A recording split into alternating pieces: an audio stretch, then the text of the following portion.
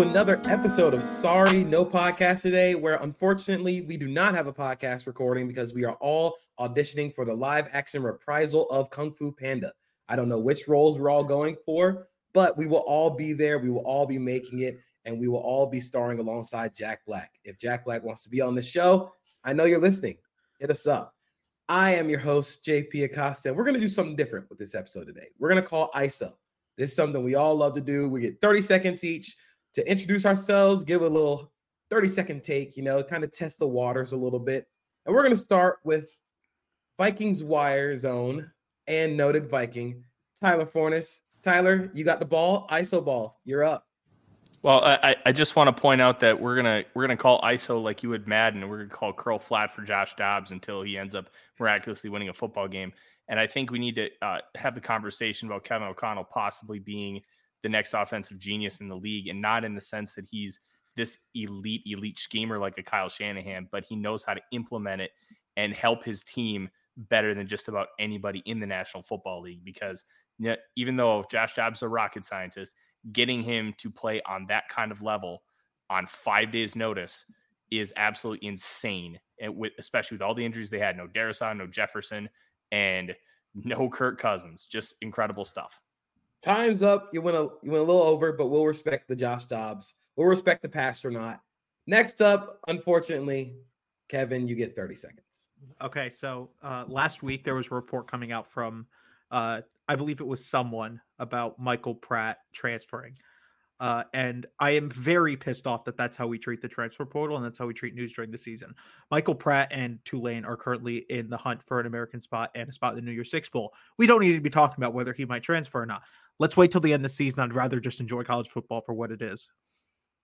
Well, good luck. Good thing we don't have to worry about Michael Pratt transferring because, he might be actually be in Mobile. I think he is. Alex, I think you might have been right, and I hate that you're right. Good job. Good job, Kevin. What do you mean you think I might have been? This is my job. I don't give a entire livelihood. Shut up, Kevin. His entire job. Also, JP, I would just like to say that I am definitely the panda. Next question. That's fair. I can respect that. AJ, you got 30 seconds. You have the ball. Yeah. The Rams signed Carson Wentz. I don't know what else I really need to say about that. Matthew Stafford might not play for another couple of weeks. We're seeing Justin Fields has missed 3-4 games, not being able to grip the football, and it's the same injury as Matthew Stafford. So I am absolutely terrified to see what Carson Wentz looks like in a Rams uniform, to tell you the truth, because he will actually have to play and he will have to throw the ball. We're committed to the tank. Unfortunately, we all know how this is going to look. It's going to be bad. We all know this. I would also just like to mention real quick that AJ went over his time. I heard the timer. Thanks. Shut up, bitch. Thanks, Shut up, Kevin. Thank you for that. I have the timer right here. And we're going to end with Alex here because we did get some big news today concerning things that Alex basically tracks for an entire livelihood. Alex, you got the ball. Yeah, I'm about to go James Harden mode with the ISO ball. I'm dribbling between my legs. I'm not moving. I'm just at the 3-point line. I'm not doing anything. And then I'm throwing up like a 30-footer. Very hungry caterpillar. With no time left on the shot clock. Earlier this morning, got announced that effective immediately, juniors are eligible to play in all-star games and stuff. Everyone's been freaking out about it. Everyone's like, this is such a huge change. I don't really think it is. I think it's going to end up not being that big of a deal. Most juniors that declare, you're either good enough that you don't need to go to these events. Maybe they go and just like do interviews and stuff and don't practice. Or you're like bad enough that like you probably shouldn't be getting invited to an all-star game anyway. A lot of people are like, yeah, the small school guys, they're going to get like pushed out here. I'm like, no, they're not. The NFL tells the Shrine Bowl and the Senior Bowl to invite the D2, D3 guys to those games, specifically to watch them against top competition. Like, you're not pushing out any of those guys. The people that you're pushing out of these games by inviting juniors are like the FBS level players that like shouldn't be there in the first place. I think that it's fine.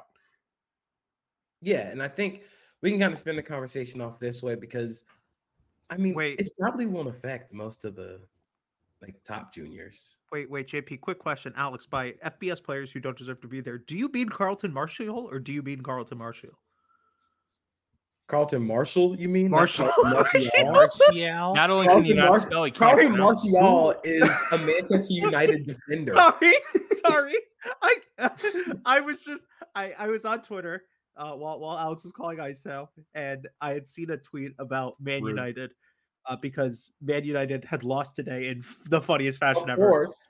So my mind immediately shifted towards Anthony Martial, who plays for Man United.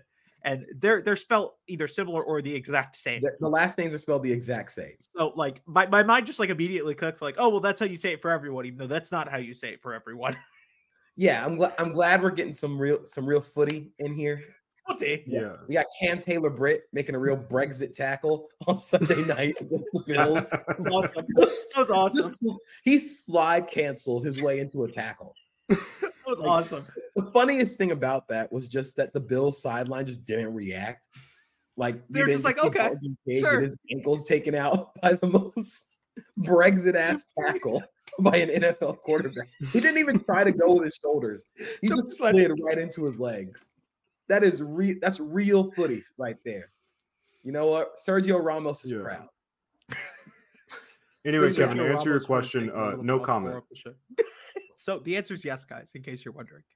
But I do wonder if I don't think there's going to be much of a big change, especially considering like if you're a top junior, why would you go to these events in the first place? You already know what your status is going to be.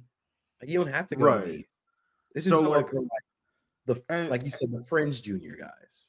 Right. And I think like too, like I kind of touched on like for the top juniors, right? It's really just like going to the combine a month before the combine. Like you're just going to go to these events. You're not going to suit up. You're not going to practice, but you're going to be there and you're going to do interviews with teams and you're going to do all the medical checks and everything that they do at these all-star game events and stuff. And you're just going to get all that stuff out of the way so that you have to do less of it during the combine week. Like we've already had guys like senior prospects that have talked about how like going to an all-star game really helps you like be able to kind of deload a little bit during the combine. Like Luke Schoonmaker, the Michigan tight end who plays for the Cowboys, now talked about this season. Even like he was at Shrine Bowl this year, and even though he was injured for Shrine Bowl, he didn't practice at all. He was like, yeah, I did all my interviews and stuff at Shrine, and so when I got to the combine, like I didn't have to worry about doing any of that stuff, and I was healthy enough to participate in the combine, and so like I could just focus on doing all of that. And so I think for a lot of the top juniors, that's what you're going to see. Which, if that's the case, if they're just showing up to do interviews and like not practice or anything, it's not even taking a roster spot away from anyone. Like it's just like they're just adding more people that are coming to the game, like participant wise, quote unquote participant. But it's like we've seen the same thing with senior prospects before, where like Hendon Hooker was at the Senior Bowl and just did interviews, and like there are injured players that come to these all-star games and just do interviews all the time, like every year. There's always like 4 or 5 of them every year. And so, like, I really don't think it's going to be something where, like, all of a sudden these kids, like, don't have the same level of opportunity. There are going to be some people that naturally get pushed out because, like I said, there's always, like, 5 or 6 senior prospects from the FBS level that are kind of, like, fringe draftable guys or have UDFA feedback, but, like, are popular UDFAs maybe. And so, like, the NFL wants to see them in kind of that, like, more controlled setting. But like those guys are still going to get invited to the combine. They're going to get invited to like these lower level all-star games, which I honestly think are going to benefit from this because they're going to have better talent flowing to them. And like, like the guys like down the line that get hurt by this are like the guys that are like way, way on the fringes, like guys that are on the fringes of like the Hula Bowl roster, the Tropical Bowl roster, which like, all due respect to those guys, like they earn that opportunity and everything. But if you're on the fringe of the Hula Bowl roster, the Tropical Bowl roster, you have a reject grade from the NFL. That's just what it is.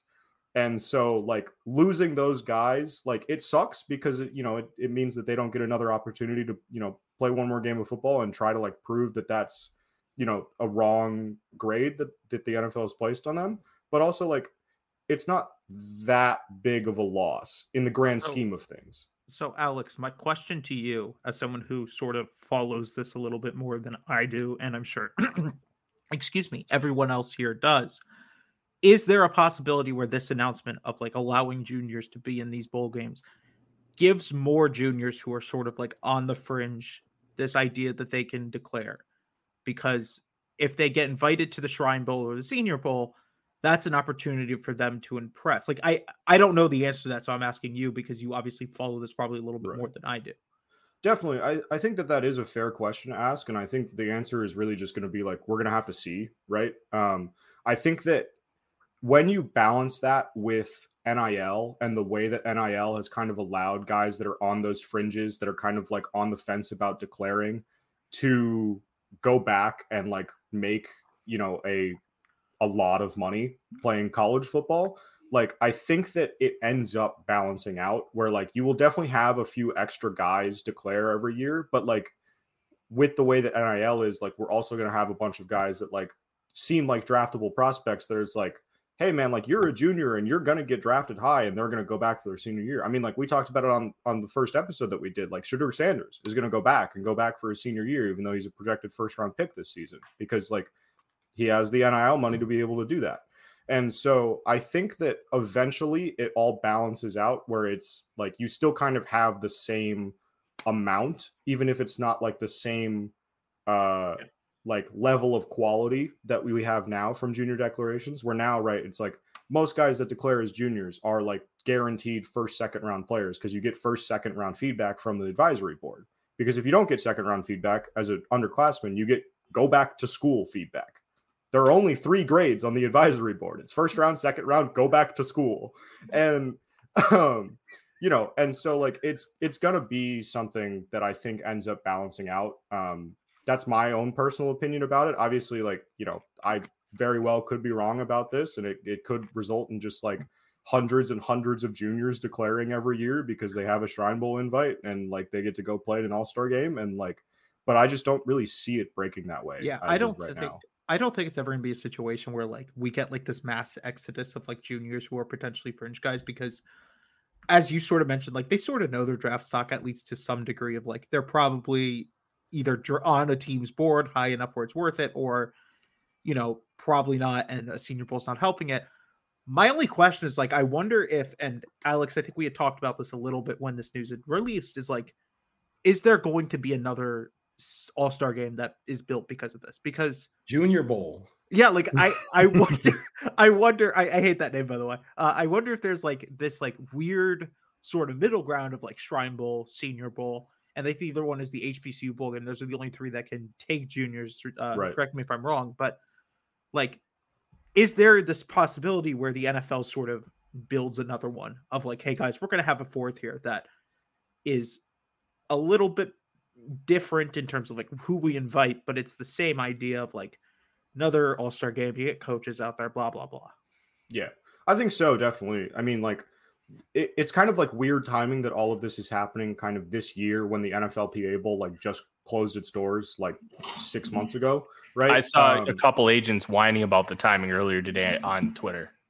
Well, also like it's very short notice for them to do it effective immediately. Like invites are going out for those games right now. That feels weird.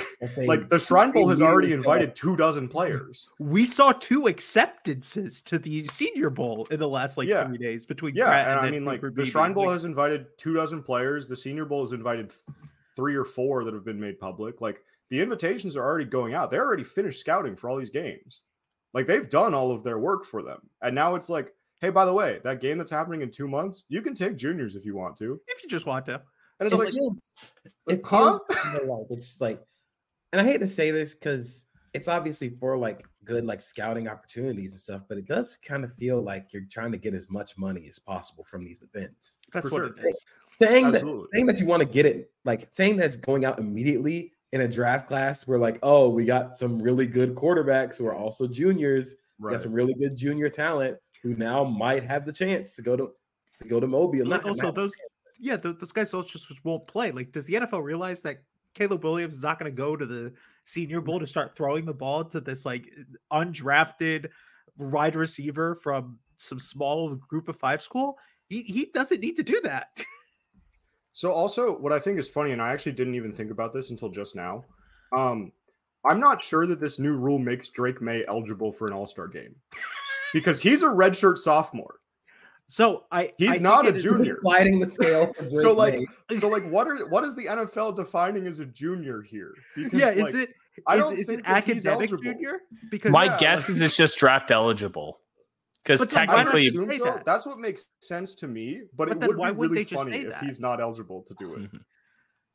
Right. Also, why wouldn't they just say that? Yeah, because like the wording was very specifically like junior, because I looked at like what everyone had said between Ian Rappaport, I think Tom Pelissero had said something about it, and then Adam Schefter was the last one who sort of went a little bit more into detail, and they were all like juniors, draft eligible juniors. So is it like academic juniors of like if he's a junior because isn't that what the Senior Bowl does? It's like if you're a senior the Senior Bowl is as long as you have your diploma, you are eligible to play. Yeah, so I would have to see like what the wording was in specific. The NFL, I think, will eventually probably release out like an actual statement. I don't know if they have all yet or not, but the wording was very weird to be like, oh yeah, redshirt sophomores, you can come too, but we just didn't want to say you for whatever reason. Right. So speaking of a guy who probably will not be at the Senior Bowl, Caleb Williams was the center of attention for both good and, I guess, to some people, bad reasons. In Washington's 52-42 victory over USC, Caleb Williams played really good, which is as expected. Lost a fumble, but played really well. But USC gave up 4 billion yards on the ground and lost 52-42. After the game, Caleb Williams was noticeably upset, like not like mad upset, but just like sad. And he went after he's shaking hands with the other team, went to his mom in the stands and cried. Like it was like real legit, like crying, full crocodile tears. Then after the game, he was asked about his emotions after the loss. And he was basically just like, yeah, man, I just want to go home and curl up with my dog and watch some TV shows. AJ Tyler, of course, all of us, AJ Tyler, we talked about this when it happened, but it really just feels like this was the emotional tipping point for a kid who has had the eyes of the football world on him since he was 15 years old. Yeah, pretty much. And I'll be honest, I thought it was kind of cool in a weird roundabout way, because you never want somebody to actually be that kind of sad and upset and frustrated. But to see him being comfortable enough to show that kind of vulnerability, even though they thought it was semi-private considering the circumstances. I thought ESPN holding the camera on him that long was really the gross part. And just having conversations with other people, like it's also going to be how you feel about it is going to be a generational disconnect, because like our fathers were told, you don't cry, you don't show emotion, and you just tough it out. Whereas what we as a generation now are understanding is it's okay. It's okay to show emotion. It's okay to be vulnerable. It's okay to cry. I think it's kind of cool in that same roundabout way that he was so passionate and put in so much effort and care to wanting to get the win that when it didn't happen, he kind of exploded like that. And it's a healthy explosion. He's not attacking people. He's not hurting anybody. He's not throwing things around on the sideline. He just lost it. And we can all relate to that, because in some way, shape, or form, that has happened to us. And he cares that much about his team in football, and we understand and know how much work he puts into it. I would want to draft him a little more, knowing that he wants to be that guy and put in that type of work. And like, I never want to see anybody cry like that, but considering circumstances, good for him. Yeah, I think Tyler really said it best. I think a lot of this criticism is more stemming from Caleb's already outspoken personality, right? Like, we know Caleb Williams is not afraid to express himself however he wants to, in whatever manner he wants to. And I really think that Caleb expressing that kind of emotion is fine. I mean, we see guys cry when they win the Super Bowl, cry when they lose the Super Bowl. I don't see any difference to me. And he's with his mom, right? Like, Yeah, that's what man has that's not true, cried in right? his mother's arms after something like that has happened? Like, If you can't he cry he in your who hasn't, throw the arms, first stone, because like nobody. that's like the safest place you could possibly be to Yeah, cry. and effectively that loss really takes them out of anything, right? Like, you could kind of sort of, if they beat Washington, they could kind of sort of play their way back into maybe a Pac-12 game, maybe, contending for a New Year's Six at large bid. A loss in that one really takes them out, and so now, like, they're not contending for anything really. They're not getting a chance to play in a marquee matchup. I think, when you see that in your final season and realize that basically everything has just kind of gone up in smoke, essentially all the smoke left from Dillon Johnson running all over Alex Grinch's defense, all of that, especially when you lay everything out on the line. Like, I don't think it's not like Caleb Williams showed up and just played like trash, right? Like, he was the only reason USC was in that game. He was the only reason it was close for pretty much 58 minutes of that game. Like, it was a tough battle, and he left everything out there, and they came up short once again for the same exact reasons. Like, it's probably partly frustration too, that he has done everything he possibly can, and they're still so, like, yeah. I think it's a perfectly valid response. I'm not saying he's a emotional crybaby wuss who is, like, I think that's a loser take, to tell you the truth. Like, I think if you're going around saying that, like, and I know there are a lot of Oklahoma fans who are like, it's sweet. It's like a sweet kind of revenge that, oh, his season's over. Ha ha, like, I think that's really crappy, to tell you the truth. I think Yeah, that's a terrible attitude. To me, it's like, he's 20. Like, he's so young, and he's crying in his AJ, mom's arms. Like, who cares? I was told he was 21, about to be 22, but he's also Is a he? third-year junior. Okay. So Still, to me, doesn't that's the matter. confusing part. Either Is it- way, He Either turns way, 22 like next week. Either if he's 20 Either or way it 21 goes, or like, 19, But, like, yeah, as it doesn't JP matter. mentioned, this was a guy I went back and looked just real quick. I went back and looked at his 24/7 ranking history. He was ranked as a 5-star in 2019. This is a guy who's been at the pedestal of sport, not only sport, but the biggest sport in America for the last 5 years now at this point. Like, this is a dude who's never been able to cry because he's been at the top of the game. But I do just want to let other people go because I think I have some takes at the end. So before I get to Alex and Kevin with what they want to say about this, I would be remiss if I didn't mention our sixth host, Karina, who had a hilarious tweet about this, who said, if I were playing and I saw that Alex Grinch's defense was giving up 370 yards on the ground every week, I would cry too. So that, again, like, he gave everything. And if you had 22 Caleb Williams, maybe that game turns out a little differently, but you don't. But Alex, what was your thoughts about the whole situation with Caleb Williams?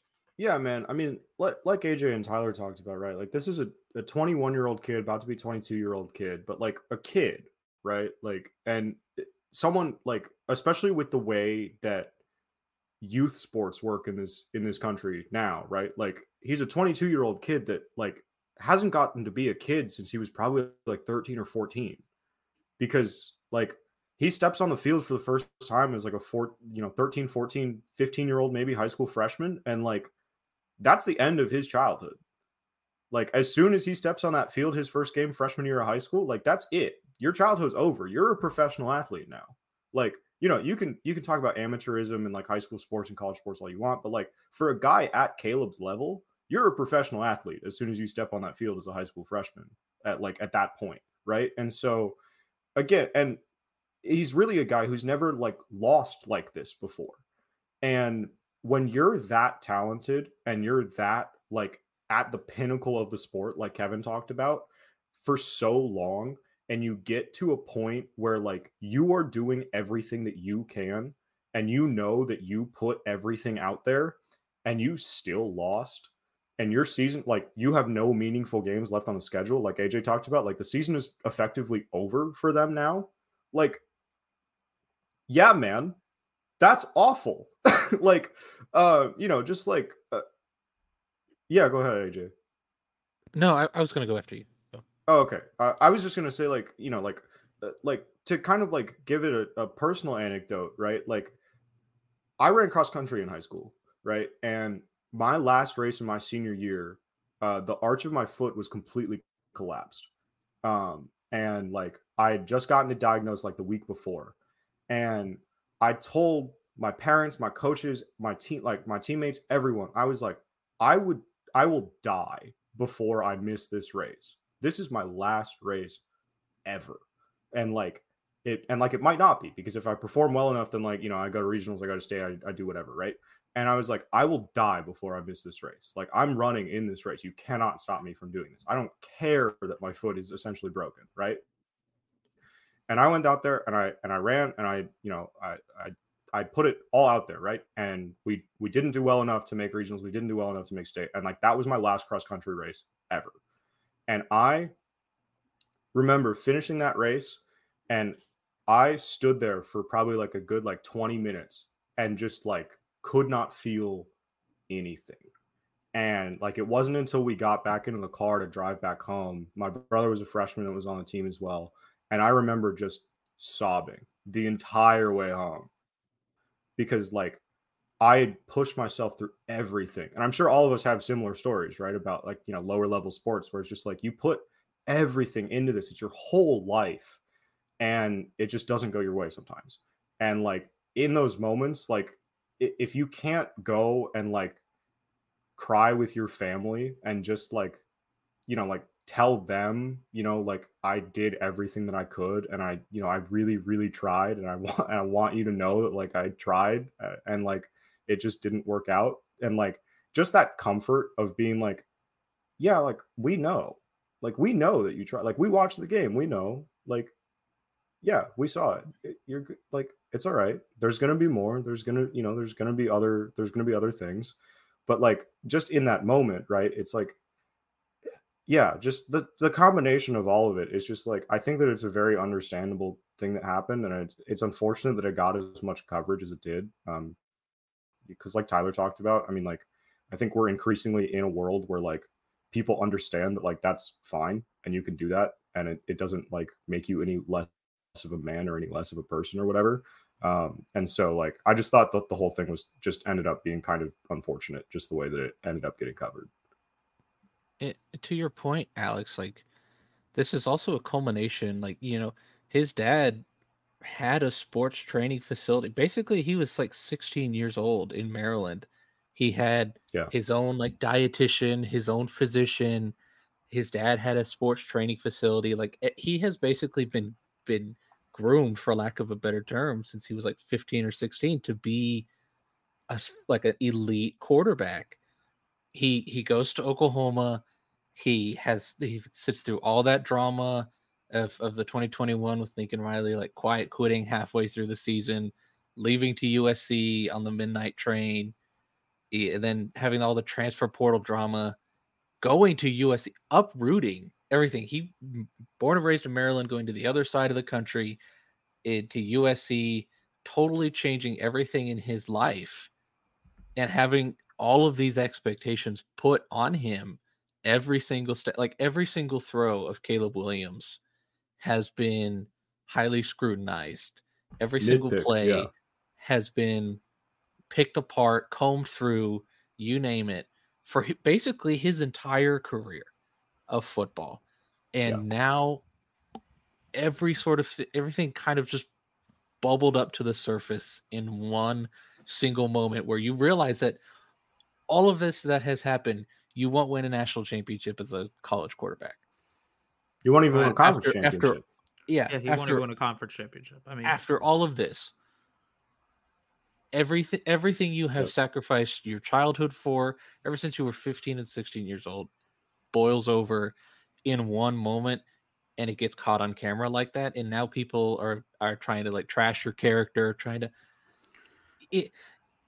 I mean, like to Tyler's point, like I think I would draft a guy more comfortably with that, because you don't want a guy who represses and doesn't deal with it in a manner like that, because I mean we've seen numerous cases of the opposite where it boils over and something far worse happens than that.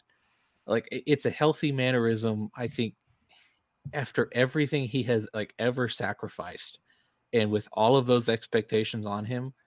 Yeah, he had a vulnerable moment with his mom. So I don't want to talk anymore about him crying because I think you guys hit the nail on the head about, this is a dude who's been at the top of the game, and I've seen top high school athletes. I've seen the stuff they go through. I've covered high school football for 5 years. I've been on the sidelines for some of these top guys. I know what they go through.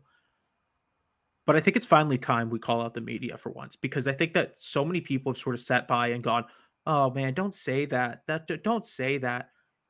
If you were sitting here and defaming, talking shit, whatever you want to call it, about Caleb Williams because he has decided to cry on the sideline, excuse my language, go F yourself. Frankly, kind of go fuck yourself. Like, I have been a part of the media game for long enough. I have learned that we don't do that. That we don't sit here and we don't throw stones at a glass house. I've sat here long enough. I've covered enough college athletes and enough professional or future professional athletes and enough guys to know that we don't sit here and act like he's soft, act like he's not able to play football in the NFL because he cries after a loss. If you're doing that, get off the microphone, get off the computer, go work an office job, go sell insurance. I don't care what you do after that. But the fact Log that we're sitting here, off and touch grass. like because I saw some tweets about like guys who go like some radio show hosts and stuff who would go, I wouldn't draft the guy because he cries on the sideline.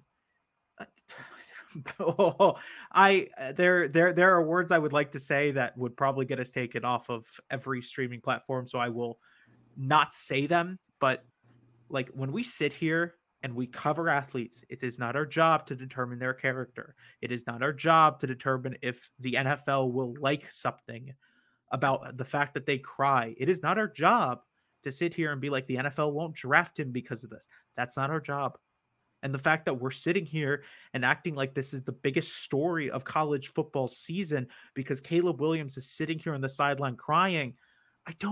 Shut up, man. Shut up. Like, this is a 21-year-old kid or 20, whatever, however old he is. I have been through shit in my life at 20 and 21. So have all of us. There have been moments where I, to Caleb's point, want to go into my bed, watch a TV show, disconnect from the world, stop acting like you're not any better because I see all the adults, the adults working office jobs who come back and go, oh my God, this job sucks. I just want to sit home and watch TV. You do the same thing. You just say it a little bit differently. You add a little bit more curse words in there.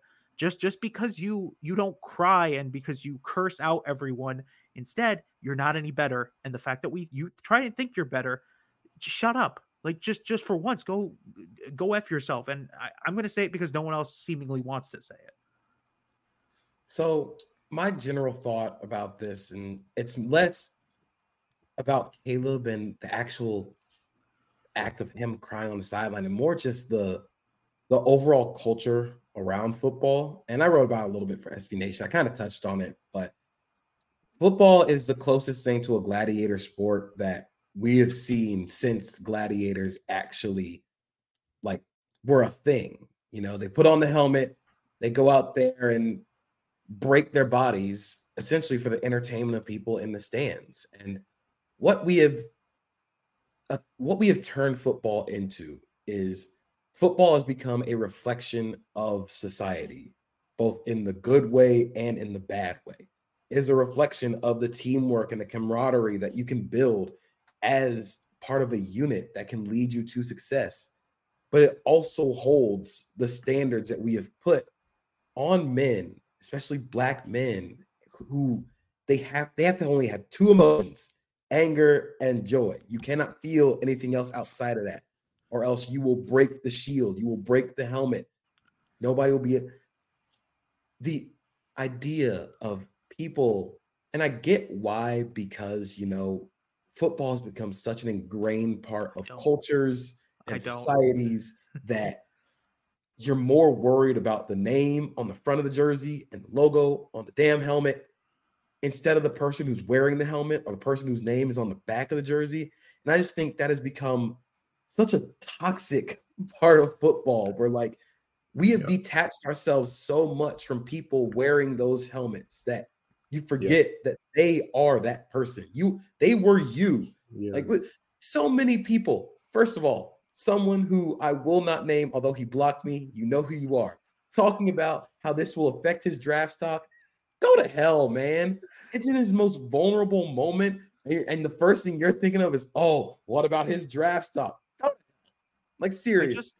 Can we stop for like 5 minutes talking about that? Can we stop? I just think about what is happening right now. You have taken this kid's moment of vulnerability and turned it into a draft hot take because you're like, I don't know whether teams will draft him because he cried on the field. Motherfucker, Tim Tebow got drafted in the first round. He cried after every 4 games. This is not something it's not out of the normal for people to cry. Like this is we created such a culture around football that it is unnatural for a person to cry after giving their entire heart, soul, body, literally blood, sweat, and tears to this. And when you give and you keep punching at that wall and it never gives back, you're gonna break. You're gonna have to go cry on your I just want to say real quick. Do you remember last year when Max Duggan lost the college football playoffs and he, in the first press conference afterwards, began to cry? Because I remembered the narrative on Twitter of, oh my God, he's so vulnerable. Look at him cry. He loves this game so much.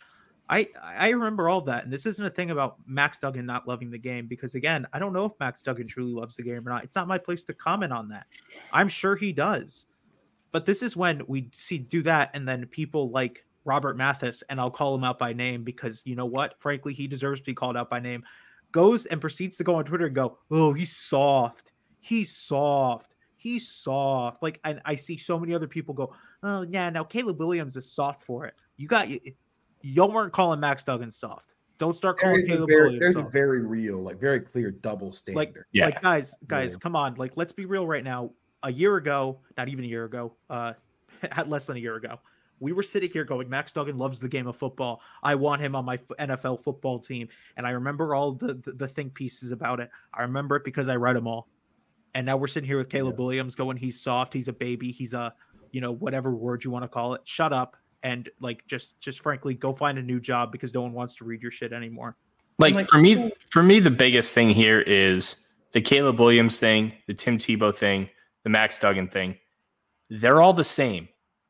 They're all young men who put, like, as we've said, put everything they had, and none of them were treated the same, which you can kind of look at all facets. You have Caleb Williams treated one way because of the color of his skin. Tim Tebow treated one way because that spouts Christianity all the time, and he acts like a missionary because that's how he was brought up because his parents were missionaries. And Max Duggan, I don't really know why he was treated the way he was. Probably just because he was, before the Caleb Williams one, the latest guy, and he literally got spanked 65-7. But none of these are bad. These are all just fine. It drives me nuts that, like, we are the next generation of media, so we can actually fix these things. But the people in front of us having these conversations and calling them soft and unacceptable and talking about draft stock instead of recognizing. It doesn't matter. For once, guys, Caleb Williams draft stock doesn't fucking matter. Yeah, and it didn't get affected at all. Yeah. I think like to JP's point too, and I think we can kind of like start to wrap up here because we're all kind of like we're all very much in agreement about this, right? But like to JP's point, right, is like I think you've heard all five of us like emphasize very clearly while we've been talking about this, like of like this is a kid, this is a 21-year-old about to be 22-year-old kid, this is a kid, this is a kid, this is a kid, and the reason that we're doing that, right, is because of like what JP is talking about, where like football is not about the person under the helmet. It's about the logo. It's about the jersey. It's about everything else except the people under the helmet. This is just some guy out there. Like Caleb Williams is a person that you can run into on the street if you're in the right place. And so is every other football player in America, right? And whatever it is, right, that has caused us to like get away from that and forget that at some point. Like, I think somehow, some way, like we just have to start getting that back a little bit. And we have to get back to like, these are people that we're watching play a game for our entertainment. And these are people like they're laying their bodies on the line every week. I mean, we've seen countless like scary injuries the last like year. And it's like, those are always very sobering reminders of like, these are people. And like JP is saying, like, this is the closest thing to gladiator sports like that we have in the modern age. Like, you could die on the field. There are high school kids that die every year on the field. And so like, just like getting so far away from that aspect of it, where you just forget that like Caleb Williams is a person and he's just like some guy on the street. And like, you could have played high school football with him for all you know. Like, you know, I mean, right, like from a general, we probably sense, were right? playing football with Caleb Williams. We probably were right, but just like in general, right? Of just like, you know, like it could be anyone, right? Like this could be anybody, and it's just like it's so like disheartening, right? To just see like people forget that side of it, and people forget that like this is just like a guy and a guy who's in, except for Tyler, right? Like generally like in our age cohort, even. Yeah. I just want to say real quick, JP, I'm going to go cover a high school football playoff game on Friday. I'll be on the sideline when one of those teams inevitably loses. And there will be guys who I've covered for 4 years now. And I will see them cry on the sideline. I'm not going to sit here and go, wow, man, he's such a crybaby. He has a D1 offer. His career's not over yet. Because frankly, it doesn't matter. Like when you put everything into something, and I see it every Sunday when I watch the NFL, you know, some dude throws a pick and he goes on the sideline, he throws the tablet around. We don't talk about the fact that he's a little crybaby. He's soft because because like everything that we do in media, and I'm not going to get into like this big media discussion, is like, oh, well, you know, it's all about the team. It's all about the Bears, or it's all about USC. It's not about Caleb Williams. That's why you don't see many features about the athletes of, you know, who just go around and like do something good for the community. You maybe see one every few months. It's like always big time think pieces about analysis, but whatever. You know, if I keep speaking any longer, I think my head will fall off and my brains will explode. That'd be good. I think just like to Kevin's We'd point, go viral. At Kevin's point, why is throwing stuff on the sidelines viewed as like emotional, like he's either passionate or whatnot, but crying is a sign of weakness? I can tell you why. It's because white people do it. No, because AJ, as I said earlier, you know, when every old guy gets home from work, they get mad. They go, "Oh my God!" They're only supposed to feel two Yes, emotions. That's to my point. That's to my point. It like, is. There is no crying when you get home from work and you hate your job. You go, "Oh, I hate my fucking job. I'm gonna go back and like go watch TV or whatever, like whatever people do." And like that's fine, but like let's not have the same energy when some dude gets mad on the sideline or cries on the sideline, because that's no different. I mean, so last thing before we wrap up here, I do want to commend Caleb Williams for actually like speaking about how he felt and vocalizing how he feels in the moment. I'd much rather want that than being like, oh, we lost, like it's just another game, got to keep moving. Like, no, tell me how you actually feel. That is something that is, you know, it is another, like Tyler said, another generational thing where like kids now, like they have empathy or like they're able to vocalize how they feel in a much different way than generations before them. So commendable for Caleb Williams. Now we can talk a little bit about what happened outside of Washington, USC in the week of college football. I saw in the notes that we had only one bullet point, AJ : OU. So AJ, that I heard before the week was anything can happen in Bedlam. Oklahoma wins by a lot. Oklahoma wins by a little. Oklahoma wins by a sizable margin, except for this time. But AJ, if you want to go on Oklahoma, you be my guest because I still have no idea what to make of that game. Yeah, it's a very frustrating thing. What is essentially Oklahoma beat Texas, like outright beat Texas. Had a bye week, crazy hype video. They're like top 5, top 6 rankings in the country. Everybody's like, oh, holy crap! They went from 6 and 7. They lost 49-0 to Texas last year, and then turn around and beat them this year. And then they hit the bye week. They have a weird clunker game against UCF. They go on the road to Kansas. Team's got the flu. The weather's crappy. And they drop that one. And everybody kind of goes, whoa, hang on a sec. What the hell's going on at OU? And then they go to the second game against Oklahoma State, a team that is okay. Oklahoma State has vastly outperformed preseason expectations. I think pretty much across the board. I don't think anybody in their right mind would have had Oklahoma State this successful.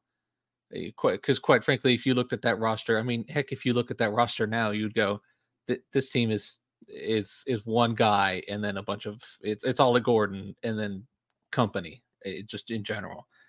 And Oklahoma found a way to lose the game, both against Kansas and Oklahoma State. It's a really tricky situation for Oklahoma right now because you have all of these positive signs defensively.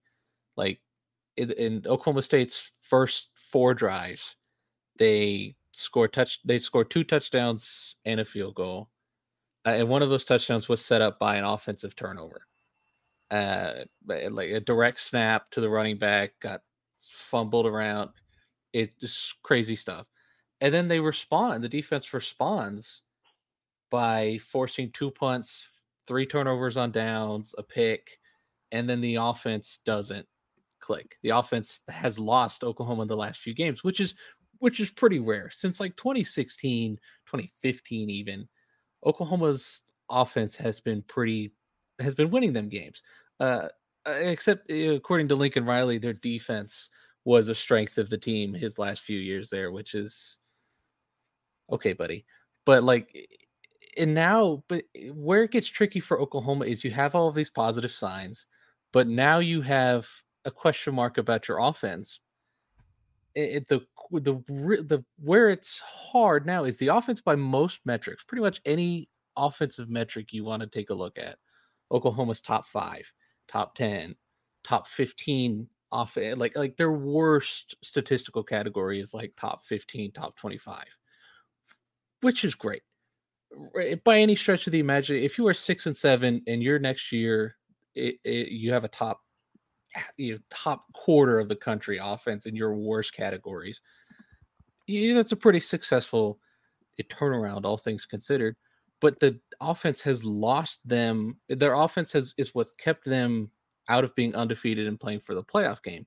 It's like 6 to 8 situational calls a game that have really doomed them.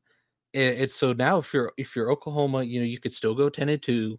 You could still, in theory, they could still play for a Big 12 championship, right? If they went out, Oklahoma State, Texas, Kansas State, the Big 12 is always crazy in November. There's a path for Oklahoma to keep playing for the postseason and vie for New Year's 6 contention.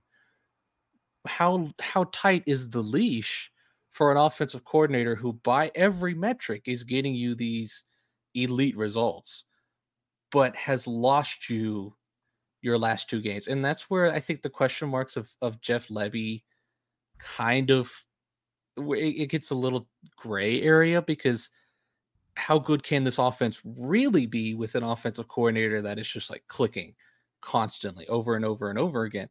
But if you fire Jeff Lebby and you kind of lose out those, like, what is the drop off? Like, do you pick up, or like, are you better in those situational calls, but you lose efficiency?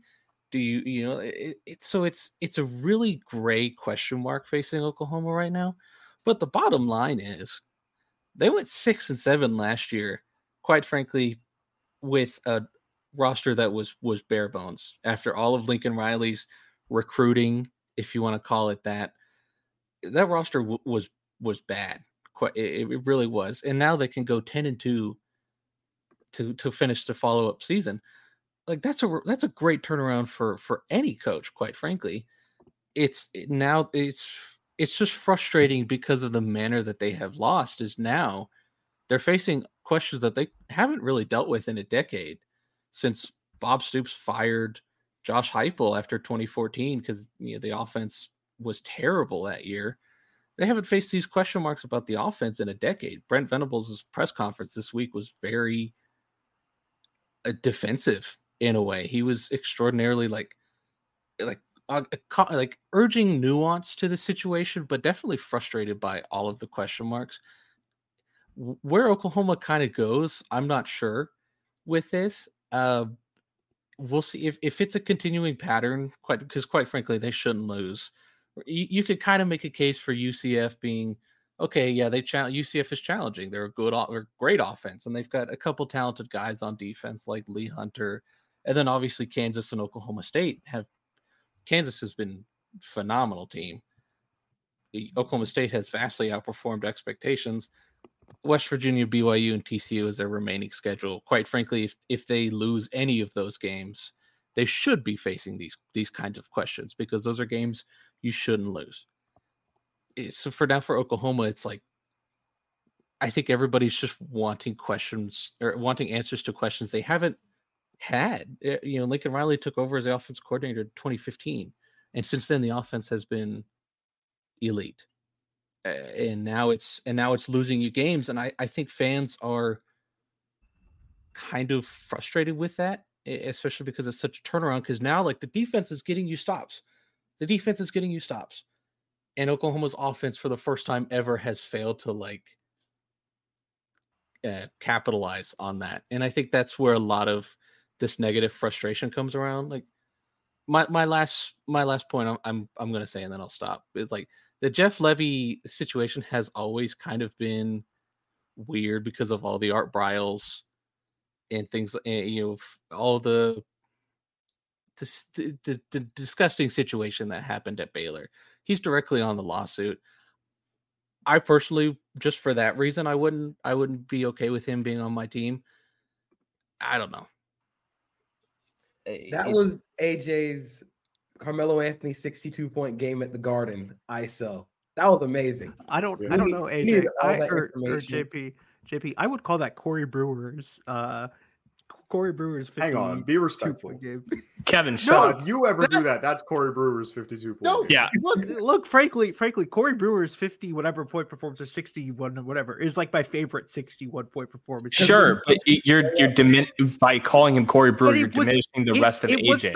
Shut up, Kevin. More talented than Corey Brewer. Shut up, Kevin. It was the most efficient 60-point game ever. So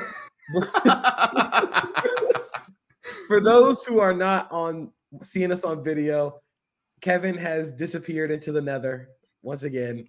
Now we can actually talk, which is hilarious. But the last thing I want to say about Oklahoma before we switch is it could be worse. You could be a Florida fan.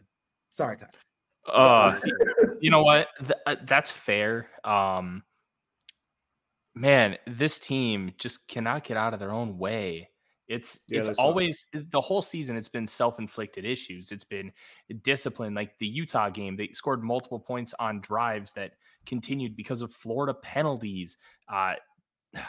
The game against Georgia, the 4th down call. I have no problem with going for it on 4th down. You kind of have to go for it on 4th and 1. The fucking pass with Trevor Etienne. What are we doing? And the lack of tackling all season, like it was a Todd Grantham problem, and Austin Armstrong has been able to fix it. And then college kickers crushed Florida at the end of that damn Arkansas game. And it wasn't like they were any good. They couldn't tackle KJ Jefferson or Rocket Sanders worth a damn. But I am really excited for them to actually get really talented trench players in this next class. They got 2 5-star defensive linemen and a 4-star. They got Lagway, who hopefully can figure out how to throw a football consistently. And Trey Wilson looks like a potential stud at wide receiver. He's good. And I'm really excited for the future, but at least they're entertaining right now. Cause like I've seen bad Florida teams. This isn't a bad Florida team. This is a team that doesn't know how to win. And in some ways that's worse, but they haven't actually played a genuine bad game of football. And I'm okay with that. Hey, listen, JP and I's teams are undefeated. Yes, sir. Yes, Alex, I congratulate you. Hey, I will have you know, Miami is also undefeated when they kneel the football. So that's not even true. Is it 0-0? Yes, because I don't think they kneel the football. I don't think Chris Paul knows it's an option. You know what? My favorite part of this podcast is going to be JP. After Miami gets smoked like 52-7, and then Florida loses to Florida State like 35-27. I will be able to come on here and transitive property that Florida is way better than Miami. Oh, look, frankly, I will not be on the podcast anymore if Miami loses 52-7. Thank God. Y'all both suck. Alex. My one quick thing about Florida, then we can move on, is they have 75 damn coaches, and none of them know how to line up 11 people on the field. That's a problem. They've got 15 game changer coaches, and none of them can change a game. Coaches. That's the funniest part is now Florida fans want them to get another coach to be an offensive coordinator. They still can't. I'm going to be honest. I'm fine with Napier in general, like what the offense looks like. I think the offense has actually been pretty good. I think it's been really good compared to expectations. The expectations were bad. And I think it's been relatively good. And like Graham Mertz is fine, but yeah. It's like Florida has a bunch of the aliens from Toy Story as coaches, and they all just go, "Oh, you have saved our lives. We are eternally grateful." Same jersey number onto the field. I just find it funny that those coaches are called game changer coaches or whatever. They do game changer coordinators. None of them have changed the game for the better. So, hey, it didn't say which way they were changing the game. Yeah, it doesn't say positive. Yeah, it's like they got 45 of them, and none of them can actually do anything. Game changer, derogatory. Game changer. Chaotic, evil game changer. I just find it funny that they had 6 game changer special teams coaches, and then after the Utah game, we were all wondering why they had 6 of them because none of them knew what special teams were. None of them still do. That's the problem. They're like, shit, we got a punt? Oh, God, I don't know what that means. I was going to pull my hair out that entire game. Oh, God. But anyway, we're going to move on to another topic when it comes to media and the coverage of football. But this time we're going to go over to the NFL. We're getting real specifically in Frankfurt, Germany, when the Miami Dolphins eventually would lose to the Kansas City Chiefs.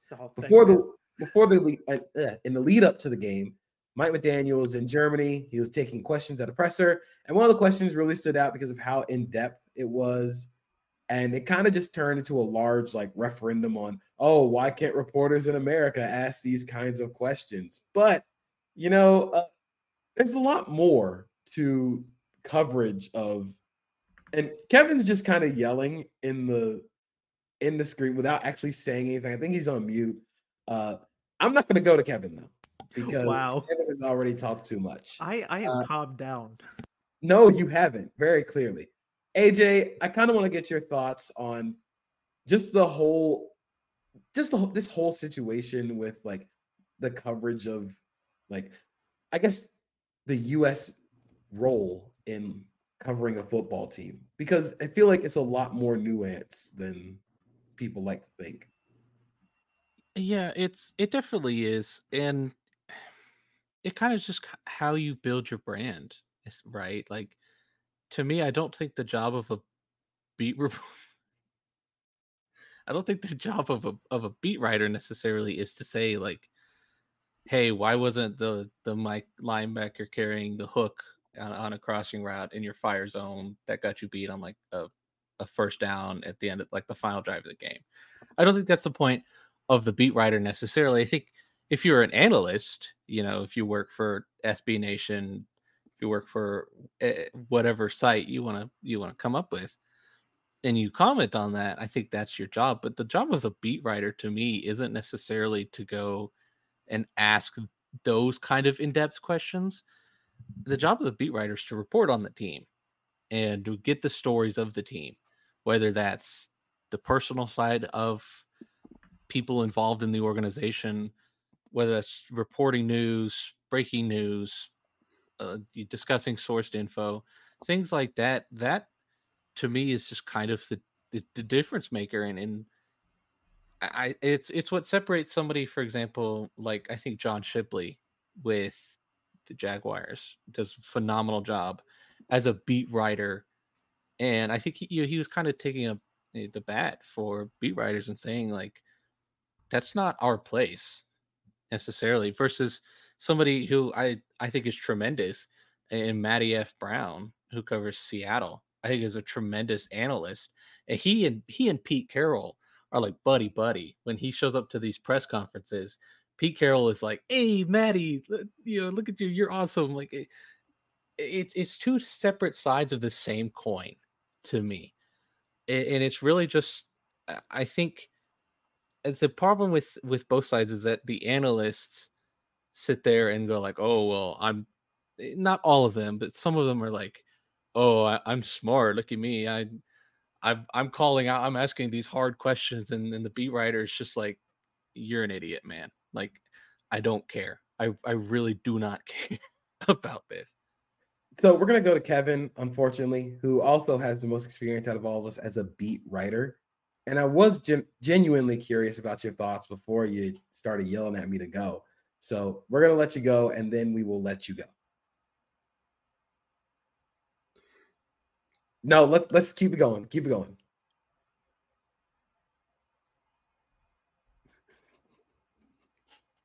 You were so stupid. What? You just ruined all the momentum because your dumb ass didn't even check if you were on mute or not. I genuinely wanted to see how long you could go. Okay. Just off rip. Just go full. Come on, man. I want you to give all of your thoughts just on mute. Am I unmuted now? Yeah, yes. You are. Okay, good. So I have covered college football for 3 or 4 years. And I was a beat writer for the last like 4 of those years. And so to me, it's like, I sort of agree with AJ. It's like, it's not my place to analyze why the middle linebacker is not covering this guy or carrying this guy, or like why the tight end is doing this blocking technique. It's like, it's not my job. Like, my job is to tell the feature stories, and my job is to tell you what the coaches had to say about this certain moment, or why this guy isn't getting a lot of playing time. And like, I always sort of go back to like, if I'm a beat writer, I'm writing for the 55-year-old who doesn't care about condensed sets. Right? Like, I'm not writing for the nerd who like cares about why FAU is running condensed sets, or like why the Dolphins are running condensed sets. If I'm a beat writer, I am writing for the guys who watch football every Sunday because that's what they like to do, not like because it's like their entire life. So like, I do dabble in film stuff, and like I did it with Tyler at Vikings Wire, and I did it at Owls 24/7. Like, I've done film stuff, but that's not my job as a beat writer.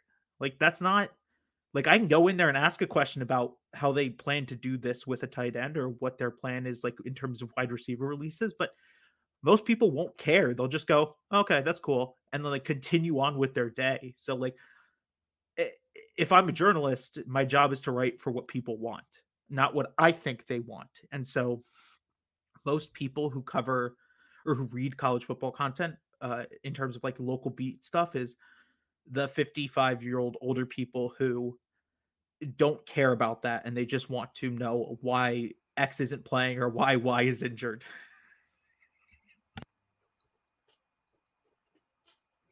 We were on a roll. See, okay, so I want to kind of counter it because I understand the aspects of being a beat writer and you're catering to people that don't necessarily care about those big things and like they don't care about like scheme and stuff. But my thing is the things that they do care about, the stories, the why behind, hey, why did Brandon Powell score that final touchdown against the Falcons? Well, they designed the play for him, and there's a reason why they designed the play for him. I think you can marry scheme questions with the stuff that a normal beat writer does. And to me, that's I think the disconnect. I'm not asking everybody to be Ted Wynn from The Athletic and just scheme. And that's all he does. I'm not asking that. But I think that beat writers should be asking at least a little bit more on when it comes to that kind of stuff, because that answers so many of those questions that they're trying to get answers for so they can communicate to those 55-year-old people who don't care about it, because in essence, they still care about it. Because I'll tell you, I have a lot of older listeners for my show.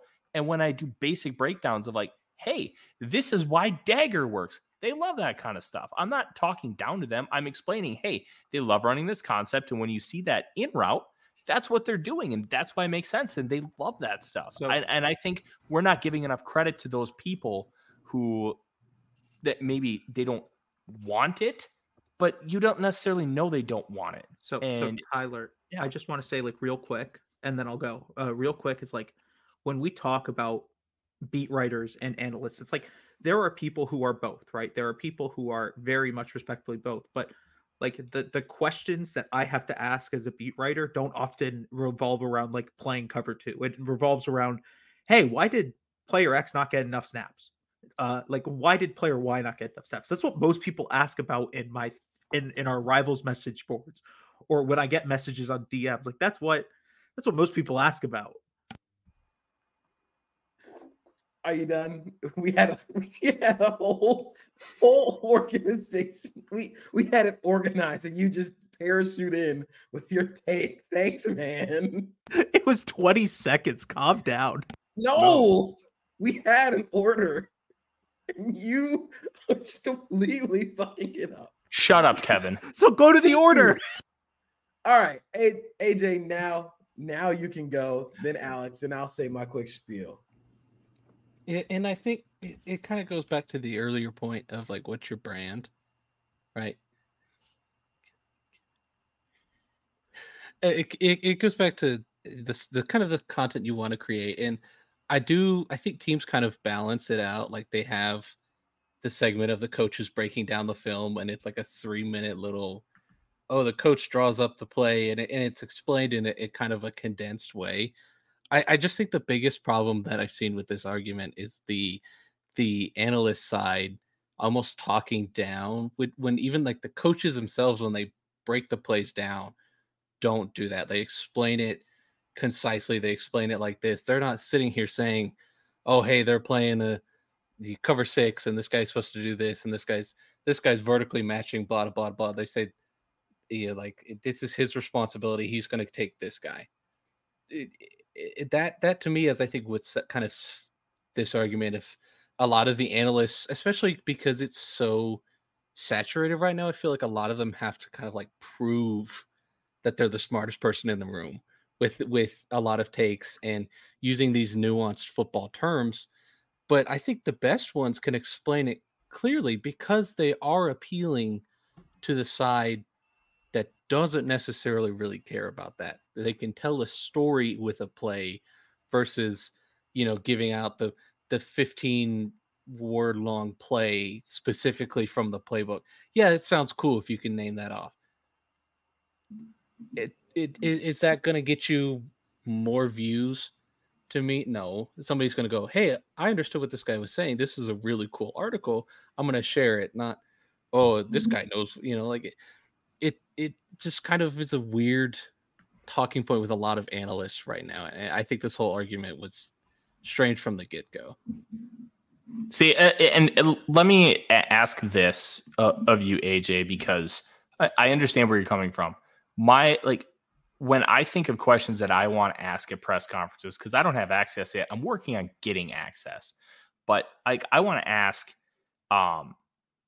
the Vikings like to get trips on the near side, and then they like to run a little 5-yard short motion, and they've been doing it constantly for the last 4 weeks.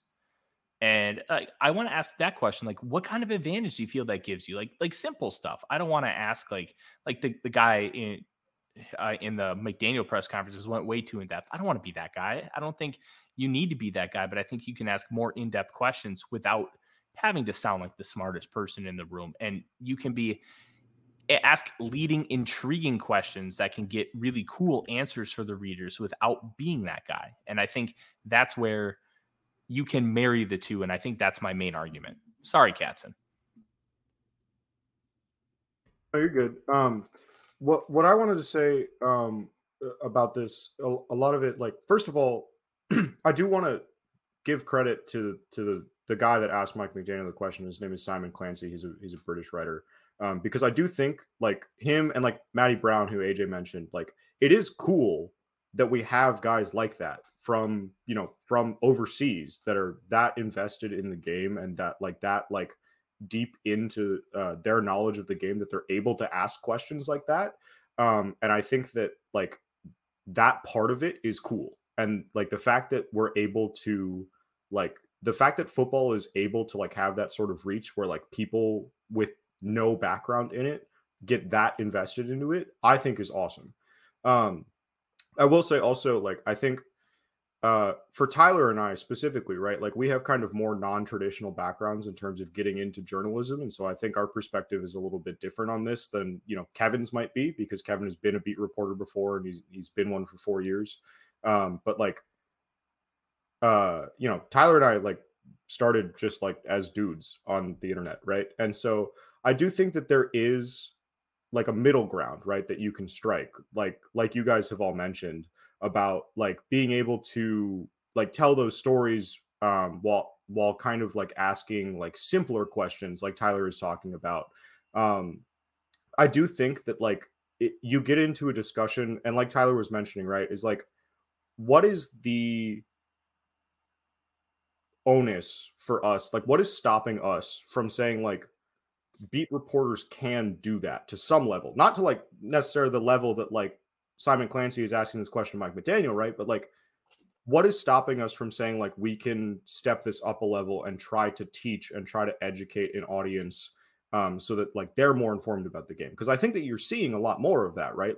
With the saturation of the market, there are a lot of people that are talking, and a lot of them differentiate themselves in ways that are, a little bit less savory than others sometimes. But there are also a bunch of people on the internet that do fabulous work. And those people 10, 20, 30 years ago would never have had a voice in this space. And so the average fan, I think, is a lot more informed than they were before.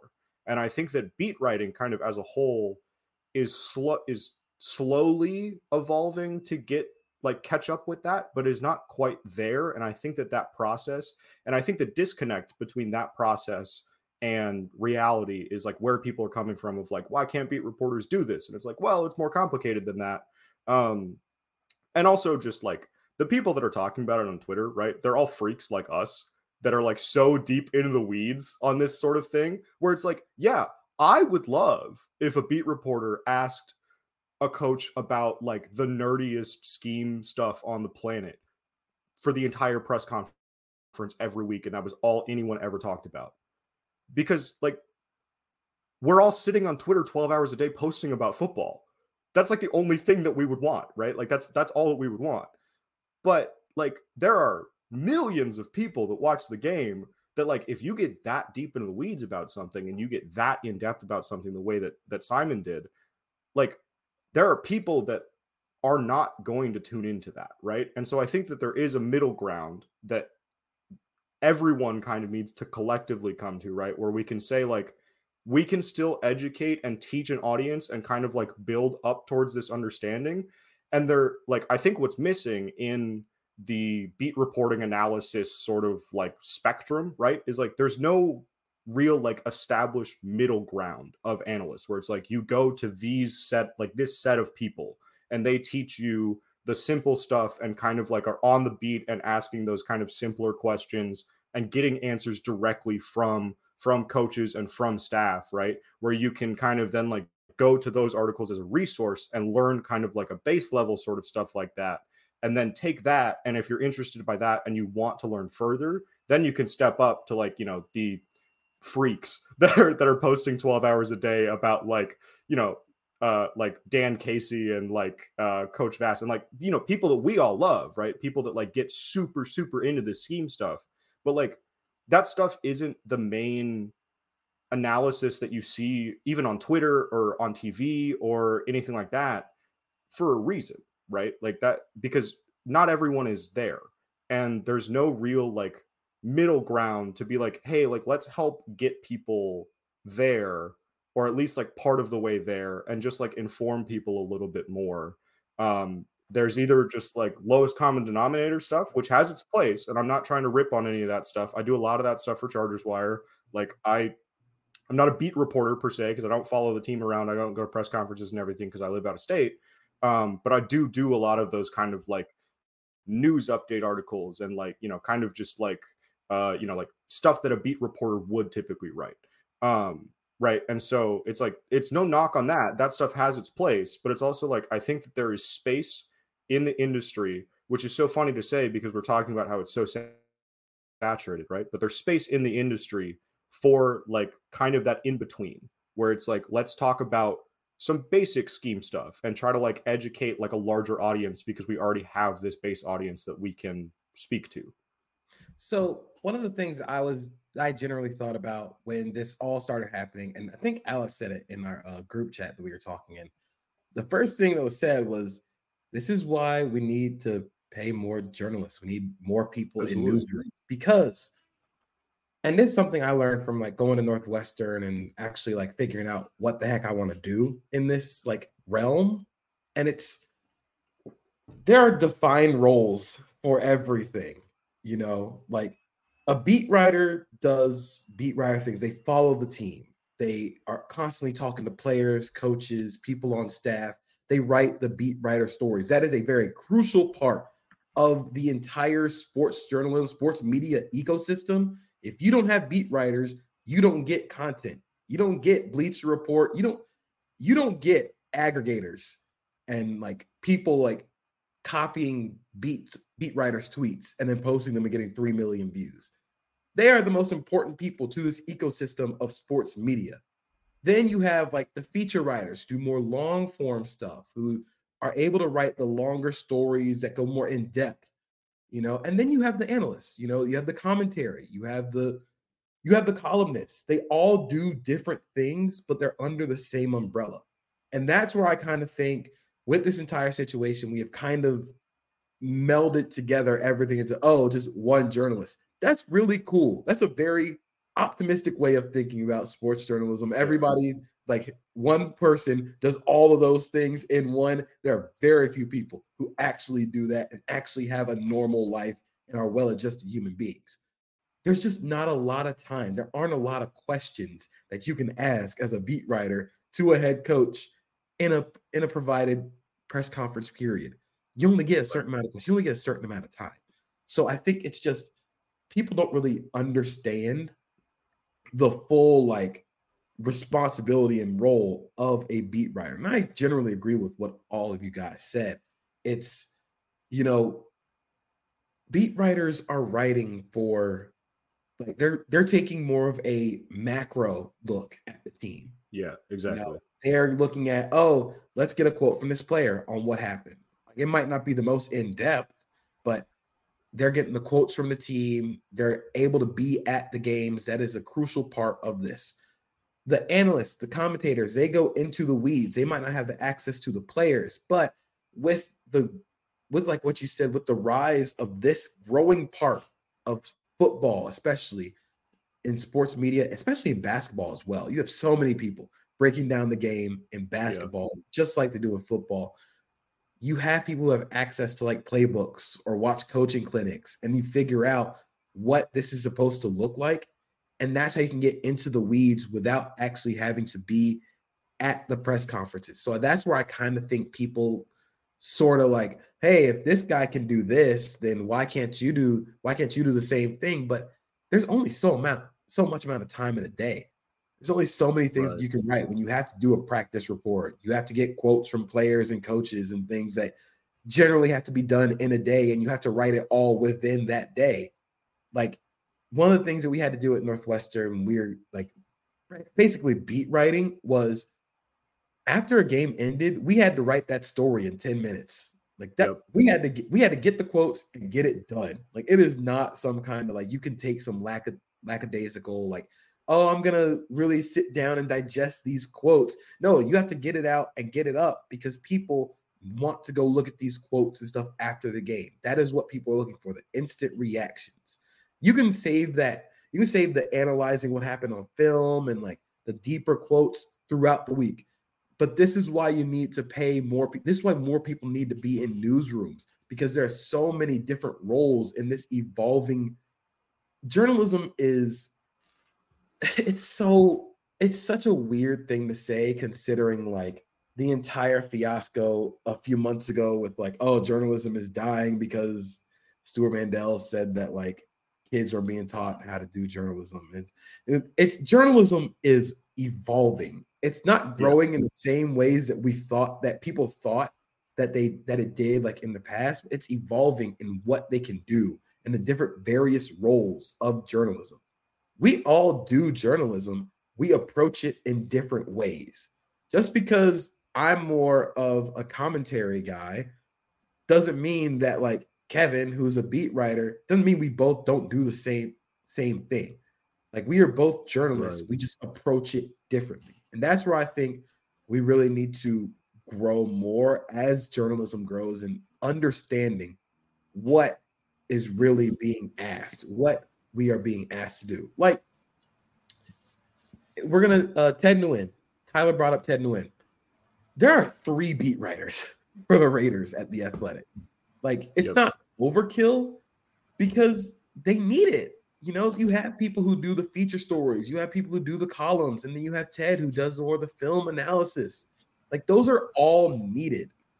Like, that's something that most journalism sites, most newsrooms wish they had. But the journalism industry in itself, like, not the industry, but the media companies who want top tier journalism for bottom tier price, don't understand that. You know, you want to overwork these journalists and give them so many different things to put on their plate, while also not giving them enough time to actually digest what's happening and what's being put on the plate. So then you're just crapping out work. I don't know how I turned all of that into one constant analogy there, but I'm just like, I don't know. So it's just, we have to understand that there are different roles for everything. Sure, like, writer loves writing about it. I mean, I love writing about skiing, but sometimes I'd love to do just like a profile, like I did earlier this year. Like, I'd love to just talk to players about something, but I can't most times. Like, that's not something that I do often. So it just comes down to defining the roles. And now that we have defined the roles, we see where we need to improve. We need to bring more people in. We need to bring more analysts and commentary into this, because no one person can cover a beat by themselves. Like, the days of that being a thing are gone. Like, you can't cover a beat by yourself. There's too much demand. There's too much demand. There's too much going on. There's too much that's happening within a team throughout the week. Like, you get practice squad signings, there's practices going on, there's injury reports, there's other general NFL news. Like, if you think about the big NFL companies, like ESPN or NFL Network, they have people who do the nitty gritty of the beat writer stuff. And then you have the people who are on like the macro of like what's going on in the NFL, like general, like scheme wise and just theme wise. Then you have the feature writers, like this isn't something that should be a foreign concept to most companies, but with the way that major media companies have cut and slash and taken away from newsrooms, now you're overworking everybody. And now fans are like, hey, if this guy can ask this thing, why can't you ask this thing? Well, there's not a lot of bandwidth. So it's frustrating. But AJ, go ahead. No, my point was more going to be like going more on your point about like this being the backbone of the entire sports industry now, and kind of relating it a little bit to the scheme stuff. Is it's like a lot of companies have started shifting their models to kind of covering SEO and what is being Google searched the most often, right? And unfortunately, the scheme stuff, like the really cool articles, don't really get those same amount of views and clicks and however you want to call it. And so now, like, that's another part of this evolution is what about can get the most traffic through using SEO, and it is going to be your what did Jerry Jones say about Dak Prescott against the Eagles? What happened to so and so? How did so and so get injured? Who is so like these kind of articles are what generates the most traffic, and so most companies now are starting to pursue them over instead of I want a breakdown of how FireZone works or just something like that. Like I think this is more to your point, JP, of like the industry is evolving into its own way, and there are so many people, it's so many different levels of this kind of journalism content now because it's a weird standard of, well, this guy does that, why can't you? What other industries do we really apply that to? Is kind of my question of like, oh well, Brad can do this, why can't you do that? And it's imagine going to your dentist and being like, my doctor can my surgeon can do like open heart surgery. Why can't you do that? Like, no, I'm a dentist. Yeah. Like that's not what I do. We might be in the same profession, but there are different skill sets. Yeah, absolutely. I like how you, JP, named like 5 or 6 different jobs at ESPN. And I'm like, hey, I do all of those every week. Yeah, man. It's rough down here at the lower levels. I say lower levels, but it's rough down here at the lower levels where, again, you're not given a lot of money or a lot of time or a lot of access in like your case, where you're constantly going to have make $1 out of 15 cents, and you just don't have that. You don't have that ability. Like you have to wear all those hats. And again, I guess the general gist of it is media companies need to invest more in journalists and journalism because the industry is not dying. Or I'll say this. The industry might be dying, but it's not because of journalists themselves. It's because media companies are killing it. Because people still want to read journalism. People still want to read that stuff. It's just the media companies who are trying to cut at every chance possible and not really realizing what they have. I will say this before we move on, because AJ made a really good point about views, and views is what drives the industry now. It's not about buying a paper. It's about being able to get clicks and drive traffic to your article. I will say my best stuff is not the in-depth film pieces, but if you want to do an in-depth film piece, if you SEO it right, you can drive a lot of traffic. Like the 11 quarterbacks the Vikings could target with Kirk Cousins out did a site record 2.2 million views over 3 days, which is absolutely incredible. But like I did last year, I highlighted 13 throws from Kirk Cousins' game against the Bills last year. I did like 250, 300,000. Like if you frame it the right way, you can do it and be able to hit both. The problem is you don't get a lot of effort across the industry to try and attack that. And I understand why, and AJ laid it out perfectly, but you can marry the two. And I just think overall we need to do a little bit a better job of that. Yeah. And we're going to wrap up here, but the main gist is pay your journalists, pay the people. If you want good work, you want various diverse good work, pay people. Like we say it in football all the time, like pay good players, pay good journalists, pay the people that you want to be in your room. So that'll do it from us at Sorry No Podcast today.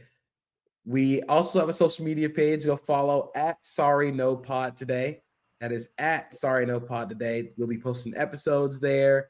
You'll probably see us multiple times over the course of however long we continue to do this. It'll be here forever and ever and ever. When most other podcasts are dying, we will still be here shooting the shit always. We are eternal.